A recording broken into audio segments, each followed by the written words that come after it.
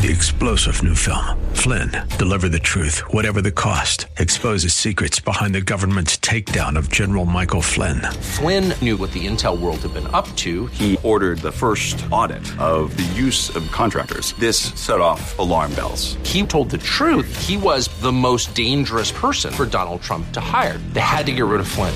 Flynn, deliver the truth, whatever the cost. Available now. Watch it today. Go to salemnow.com. salemnow.com.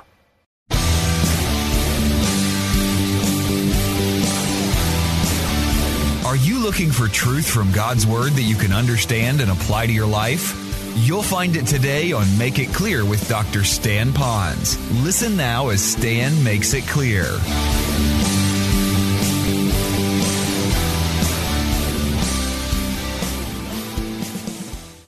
Well, I asked you to turn in the Bible, the Gospel of John, John chapter 15. Let me begin a little bit, and I'd like to read to you the first 6 verses, so at least you have it all. Now, I will tell you, it'll sound a little like gobbledygook, because he says this and he says it again, but he says it a little differently. Just follow along so you can kind of get the flow a little bit.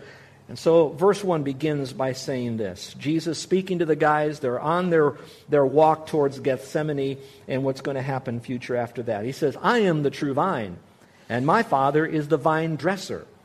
Every branch in me that does not bear fruit, he takes away. And every branch that bears fruit, he prunes it, so that it may bear more fruit. You are already clean because of the word which I have spoken to you. Abide in me, and I in you.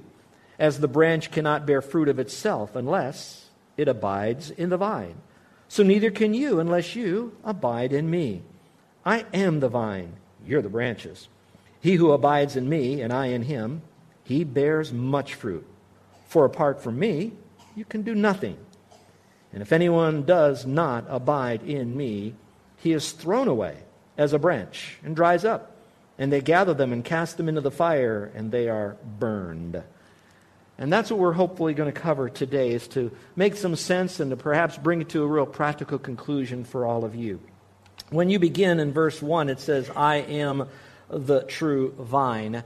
You know, as I look at that, it seems to be kind of so simple. I'm the vine. What is he really getting at? Well, those of you that have been with us from the very beginning of our study of the Gospel of John, you'll notice that Jesus made what we call the I am statements. 7 of them. This is the 7th one, and it's the last one. Here are the first 6, so that you'll know. You have it in your notes. He begins by saying, I am the bread of life. I am the light of the world. I am the gate. I am the good shepherd. I am the resurrection and the life. I am the way, the truth, and the life. And I am the true vine.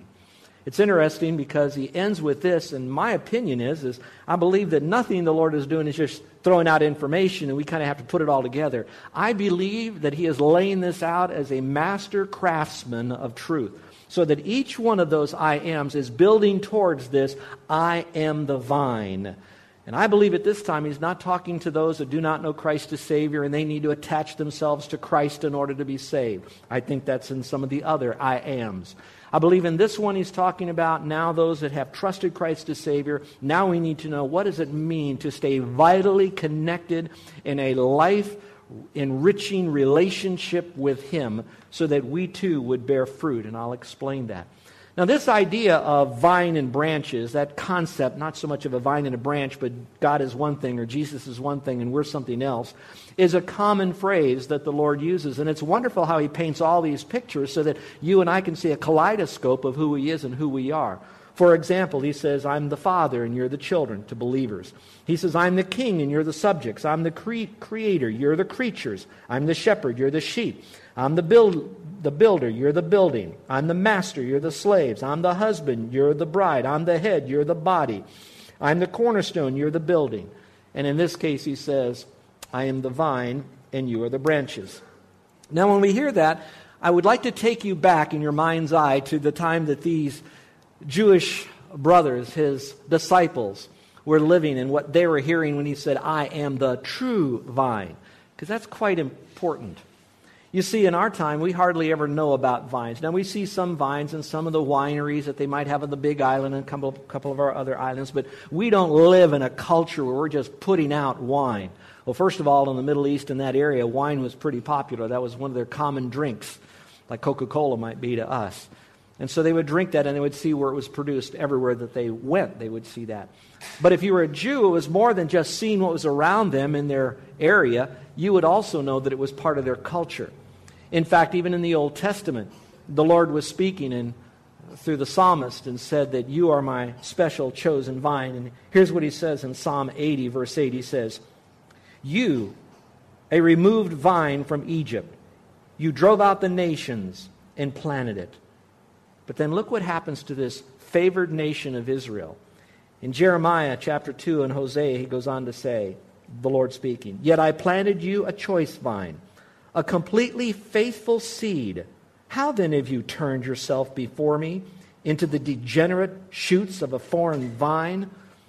So he's saying, here I am, I've taken you out of Egypt, and I'm planting you in the promised land, and you're going to flourish, and in a sense, you're going to be the salvation for the world, so to speak. Of course, it's through Christ, but through the nation of Israel. So the Jews knew that. But then when they got there, they rejected God, and so they became what we might say the vine gone wild. You've heard some of that. The vine gone wild. And that's what's happened to them. But they still saw the vine as very much a reality to them. In fact, if you knew something about the history between the Old Testament and the New Testament, there are 400 years where that Scripture and God is silent. And during that time, there was a lot going on historically and politically. There's a group of people called the Maccabees in that Maccabean time. They had coins, and on that coin they would have a picture of a vine representing the nation of Israel. In fact, when these guys would look at Herod's temple, they would see across the front part of the temple, you would see another chiseled in the picture of a vine. It'd be very similar for us in America. When you look at your quarters and some of your half dollars and silver dollars, you will see on it a picture of an eagle, because that would represent the United States. Here in Hawaii, it wouldn't be Diamond Head. We would think Diamond Head, wouldn't we? Because that's like everybody sees Diamond Head. But that's really only representative of one island, Oahu. But for all the islands, we would see a picture or a statue of Kamehameha. And that would be representative of who we are and what we're all about, because he brought all the islands together, etc. Now, that being the case, they would look at the vine and they would see that. So I can only imagine, as Jesus is now going to teach them about staying vitally connected to them, he would then draw a word picture from their history, but also from their culture around them about this particular vine. But he changes it. It's not Israel that was this vine gone wild so much. Now he is saying, I am the life-giving vine. I am the one from which you're going to get your salvation. I am the one that's going to give you that intimate, spiritual relationship that will provide not only growth, but much fruit from you. So it's all about him. So the songs that Ryan selected today were how much God loves us and how much we should love him, and it's all in Christ alone, because it's all about our relationship with him. And that's what makes this such an important study as we now begin to learn what we should do and how important that is for us. So I hope that today you'll gain 3 important truths that you can take home with you. The first truth is this, and that we are simply the branches. Let's go back to the passage here in verse 1. It says, I am the true vine, and my Father is the vine dresser. The first part of verse 5 says, I am the vine, and you are the branches. Now, as I look through this passage of Scripture, there are what we might call 3 major entities here. The first would be God the Father, and you might see that in your notes there, because he is what is known as the vine dresser. Now, some of you might see the word farmer down there, and that might work for you, but I think it's a little bit more than just a farmer. A farmer might dig up the soil, might plant some seeds, keep out the weeds, make sure that it's well watered, etc. Kind of a farmer does all of that. But a vine dresser does something else. A vine dresser takes the vine that is already there and delicately but yet firmly dresses the vine so that it will do one thing and one thing only, and that is bear much fruit. Now, when you think about that for a moment, you might want to realize that when you work with vines, those that work in agriculture, they tell me that working a vine is sometimes the most delicate, the most difficult, the most trying experience that a vine dresser or farmer would ever have. And so I thought, interesting how that might be, the branches and the vine and working all this together so that it would bring the most fruit that it possibly can. So I look over here at God the Father as the gardener, the one that really takes care of us, and that I look at myself, and although I'm not the vine, I'm the branches, I can only imagine how challenging I have been, and hopefully won't be as much in the future to the Lord, but how He's had to continually work in my life, wanting me to be right from the inside out, but sometimes having to get my attention from the outside to work it in so there would be a true brokenness. And how wild of a branch that I really am. And as you look at me and you say, that's right, preacher, you are a wild branch. I want you to know we all are wild branches from time to time. But God loves us. I want you to remember that no matter who you are as a believer, especially now, that God really loves you just that way. But we move, He's not only God the Father, we see the entity of Jesus Christ being the vine. And when He says, I'm the true vine, He's basically saying, do not look for your salvation in the political arena of Israel. They're no longer. Don't look for your help from anywhere, for your help only comes from me, the life giver. Now, for a moment, you might want to reflect on yourself. How many of us have looked to other entities to provide us what we really need to have our life here? And when we don't get that, certain things happen. We begin to manipulate to get it. We begin to intimidate to get it. We begin to do all sorts of things because what we're looking for to bring us life that cannot is not. But we still want it from there. And for a Christian, I think it's even more deplorable because we are the ones who should know better that our life, that which sustains life and that which will produce fruit and that which will produce more fruit is only found in Jesus Christ. In Christ alone. Well, we have God the Father as the garden, we have Jesus as the vine, and here we are as the branches. Well, you know that already, that we're the branches, but that tells me that I'm always going to be in need of constant care in this world. Now, some of us have a hard time to really admit that we need care, we need compassion, we need correction in our life, we need direction in our life. Well, while we need that, I pray that you realize that we have a very loving Father who wants to provide all of that for us, and He is the one who will bring all of that to us so that we will bring fruit. But at the same time as a branch, we've read this and we'll study it, that in order for us to really live, to thrive, we have to stay vitally abiding in the vine. So remember that we are just the branches. So I look at this and I say, I ought not try to be the gardener. Yes, there are times that I need to get things taken care of in my life, but remember I need to do it through the eyes and the words of Christ in my life and let Him prune me. Let Him do what He needs to bring out the fruit that we should have and we would want to have to bring glory to Him. So what is going on in your life right now that you might be fighting the gardener, especially when you see him coming with his little clippers? I hope not.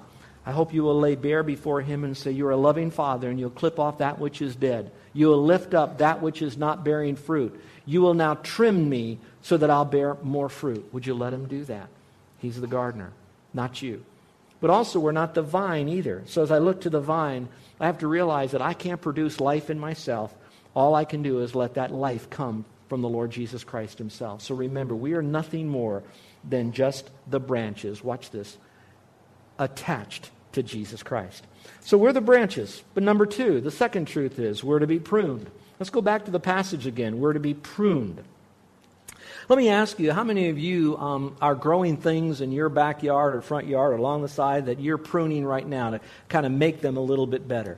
I don't know, but some of you might be doing that, kind of taking off those little, we call them suckers. You know what a sucker is? Those are the things that kind of suck the life out of it, kind of holds it back from being strong. Well, that's the pruning that we need to do. And I find that when I prune, it kind of makes it look ugly, but after a while it makes the bush or the tree or whatever get so much more full. I thought about going over to one of these gardening shops and bring a plant over here and show you about how it's attached to all of this, but really, it doesn't talk about a tree now. It doesn't talk about a bush. It doesn't talk about a pineapple plant. It talks about a vine, and so you've got to keep that illustration clear in your mind. So we need to be pruned. Now, when He prunes us, there's some pruning that He does. If there's an actual dead branch, we've got to remove it. If there's one that's bearing some fruit, but we know that if we prune and clean it up a little bit, it'll bear more fruit. And that's what He does. Let's go back to the passage and you'll see what I mean, particularly in verse 2 and verse 3. It says, every branch in me that does not bear fruit, he takes away. Now, for a moment here, I'd like you to listen carefully because I'm going to get a little deeper. I want you to understand this concept again about being in Christ. To be in Christ for salvation is something that happens the very moment you accept Christ as your Savior by placing your faith in Him. You are now made to be in Him. You are in Him. When you are in Him, you are not only saved, you are accepted in the Beloved One, and that means you have all the rights that God gives to His Son, He now gives to you. You are now in Christ. So I believe this passage is primarily speaking to those who already know Jesus Christ as their personal Savior. It is not a passage to try to mix that, to say, well, if you do this, you're not saved. To do that, you are saved. If you do this, you got to do that. I want you to know that it's speaking to those who are already in Christ. So it says, every branch in me that does not bear fruit, He takes away. Now, when you read that, some people would give you a particular interpretation that says that means He kind of snips you off and He throws you into the fire, as it says later in the passage. And so therefore, if you don't abide in Christ, you will lose your salvation. It's over for you, and that's the end of the game. The problem with that is that there is a voluminous amount of Scripture, so much theology to tell you that once you are in Christ, you can't get out of Christ. You are a blood-bought, born-again believer. He will not cast you out. He will not lose you. You are held by the power of God in His hand forever, so you will not lose your salvation. Too much to say that that would mean that. The second interpretation of that is, okay, if you're not bearing fruit, well, He'll take you home before your time. In other words, He will snip you off from this life in Christ, and you'll go to heaven. Now, there is enough verses of Scripture that I think we could make a legitimate conclusion on that, and I'll talk about that in just a moment. However, my take on this, the way I understand this to be at the early part of this teaching, goes a little bit more with two sources. The first source is going to be Scripture, and that's going to be what I call grace. That because we're not abiding in the Lord and we're not bearing the fruit, I don't believe that the Lord immediately wants to squash us, immediately wants to throw His judgment at us, immediately wants to take us into heaven. I believe there's a whole lot more grace. And so with a lot of teaching of His loving kindness and mercy and grace behind it, I then go back to what the culture would teach. Back in those days, when a branch wasn't bearing fruit, wasn't bearing the results that they should, they often would lift up, not take away, but lift up. And the Greek would say that. It has the connotation in the Greek that it's lifting up. They would put boards under it. They would do what they could to strengthen this branch at the very beginning, kind of like one last deal to see if it'll start bearing fruit. Otherwise, we will then remove it. So that's why it still could mean later on that if we're not bearing fruit, that there's a time that the Lord will say, your time on earth is up. Now, some of you are thinking, does that mean everyone is a Christian who dies, that they weren't bearing fruit and God took them home? No, don't go there. Please don't go there. Do not be a fruit inspector, okay? Let God take care of that. Back to this passage here. So I believe it's His grace. If you're not bearing fruit, He's going to lift you up a little bit. There's going to be a little bit more of God's grace, a little bit more of the Lord's tender kindness in your life. Scripture says in Romans chapter 2 that it's also the goodness of God that brings about repentance. So let me pause for a moment. I don't know you. I don't know what's going on in your heart. But maybe you have experienced God's graciousness recently. Maybe it was through finances. Maybe it was through a special blessing with your fitness. Maybe it was through family or friends. Or maybe a foe in your life turned into a friend in your life. And you're experiencing God's goodness in your life. You know what He's doing right now?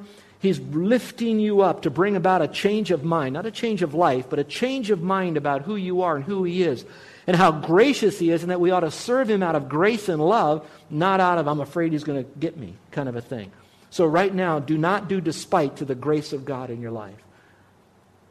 Respond to it, change your thinking, and let that then change your life.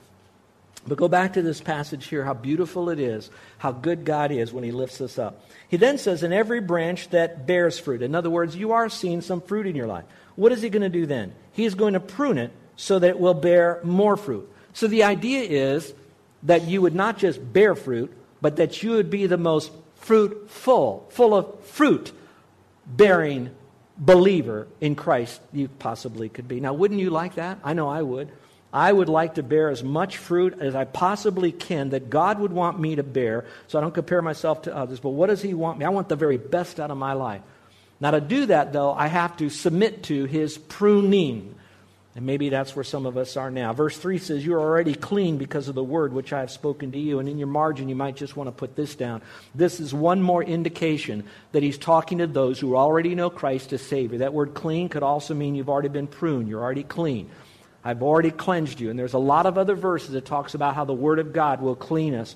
In John alone, he talked about those of you, he says, I've already cleaned you. You're already clean, Peter, so I don't need to do this again. Now you just clean up those sinful things in your life, but you don't have to be clean to go to heaven. I've cleansed you. The Word now has done that. So I think it's talking to believers. So now we get into another issue now. We question now, what fruit? If I'm supposed to be bearing fruit and He's going to be wanting me to bear more fruit, He's going to do that through me, what would my fruit look like? So then I would tell you to do the same thing I did. Go through a scripture search in Scripture and find out the different times He talks about fruit in the Bible. So I'm going to give those to you first of all. It talks about the fruit of the Spirit. Now it's interesting, those of you that have been with us, I try to always bring out the Trinity. We see concepts about God, concepts about Christ, concepts about the Holy Spirit, and how interesting that sometimes he talks about the same subject, but he talks about God. Other times, same subjects, he talks about Christ. Sometimes he talks about the same subject, but he talks about the Holy Spirit, indicating that God the Father, God the Son, God the Holy Spirit are all one. He talks about Him bearing much fruit through us. This, the Holy Spirit, is bearing much fruit through us. So again, some of the fruit that we have is the fruit of the Spirit, which will be in our character of love, joy, peace, long-suffering, etc. So He wants us to bear more of that, as much as we can of that, and He does it through us abiding in Him pruning. Let's go to the second one. Praise is offered to God. It says through Him. I think in the context it's referring to Christ. It says, then let us continually offer up a sacrifice of praise to God. What is that? The fruit of lips that give thanks to His name. And so I guess one of the ways that sometimes when we have pruning going on, we come to a point of brokenness where we finally see God doing some great things and we bring all praise and all glory to Him. Watch this. Not so much for the kinds of ways He pruned us, because that means we're kind of a glutton for punishment. All right, snip me again, Lord. No, it's for what it will bring about. And it brings about a change. It brings about character development. It brings about God's presence in our life in an intimate way. And all of a sudden, now what would that do? We would say, praise the Lord for the fruit that you have borne through me. And then as we mature, we begin to say, Lord, not only do I thank you for the fruit that you've given to me, but I also want to thank you for what you've done in my life to bring about that which then will bring about the fruit in my life. Praise is offered to God. Monetary gifts and sacrificial love to others would also be fruit. Godly living in general is referred to as fruit. And then also authentic believers. You heard a little bit said this morning already about going into all the world and sharing the gospel, that when God begins to prune us, we begin to start realizing that no matter what we go through, those who do not know Christ as Savior have it a lot worse. And now what we do is we try to bring the gospel to them. They come to know Christ as Savior, and they are our fruit that the Lord has privileged us with, that we were able to bring the message to, and yet we did do nothing. We didn't save them. We didn't convict them of sin. We didn't do anything other than just bring the light of the glorious gospel and the person and work of Christ to them. God took over, but we get to call them fruit. I like what one person says. Apple trees bear apples. Vines bear grape. Christians bear other Christians, and that would be our fruit. But even after I went through all of that, I'm still trying to dig deeply. What fruit? There's all kinds of fruit. What could this fruit be? I would like to submit to you that I believe that the greatest part of all the fruit bearing that we would have would be simply this, bottom line, that we would be most like Christ. That I would become, the fruit that I bear is going to be to the world, that the world would see more of Christ in me. It's that Christ-like connection. I'm so vitally connected to Him that I will become more like Him. So yes, an apple tree bears apples, but I want you to know this is Christ is the vine. When I'm connected to Him, I'm going to bear more of a Christ-like lifestyle, more of a Christ-like character to this world. So the greatest fruit that I possibly could have, bearing more of that to this world, is that they would see Jesus Christ in me. Now, where are you in all of that? Especially when you go through trials, do they really see more of Christ in us? So why do we need to be pruned? This whole passage talks about being pruned. Well, pruning is unavoidable and necessary for fruit bearing. I want you to remember this phrase and write it in your margin. We are being pruned, not punished. Would you write that down? We are being pruned, not punished. All of our punishment, everything I've done wrong, will do wrong, doing wrong now, I want you to know I need to be punished for that. But Jesus took the punishment for me on the cross. So now everything I'm going through is a pruning process so I could become more like Jesus Christ. A horticulture magazine said this. Let me read this to you. It's not long, but it's so rich. It says, it's in an article called Pruning a Grapevine Step by Step. It says, mature grapevines need yearly pruning to produce large clusters of sweet, delicious grapes. Okay, if that's true and the Lord is staying with that analogy, that must mean that I'm going to need consistent pruning. Now, with a vine, it might be yearly. You're listening to Make It Clear with the teaching of Dr. Stan Ponz, founder of Make It Clear Ministries. Make It Clear is dedicated to taking the Word of God with clarity into every person's world. It is the support of listeners like you who make the ministry of Make It Clear possible. You can provide your tax-deductible gift to Make It Clear online by going to makeitclear.org. Or you can mail your gift to Make It Clear, P.O. Box 607901, Orlando, Florida, 32860. Thank you for helping us make it clear. If you would like to have Dr. Ponz speak at your church or event, please send us an email at tellmemore@makeitclear.org. Thank you, and remember to make it clear.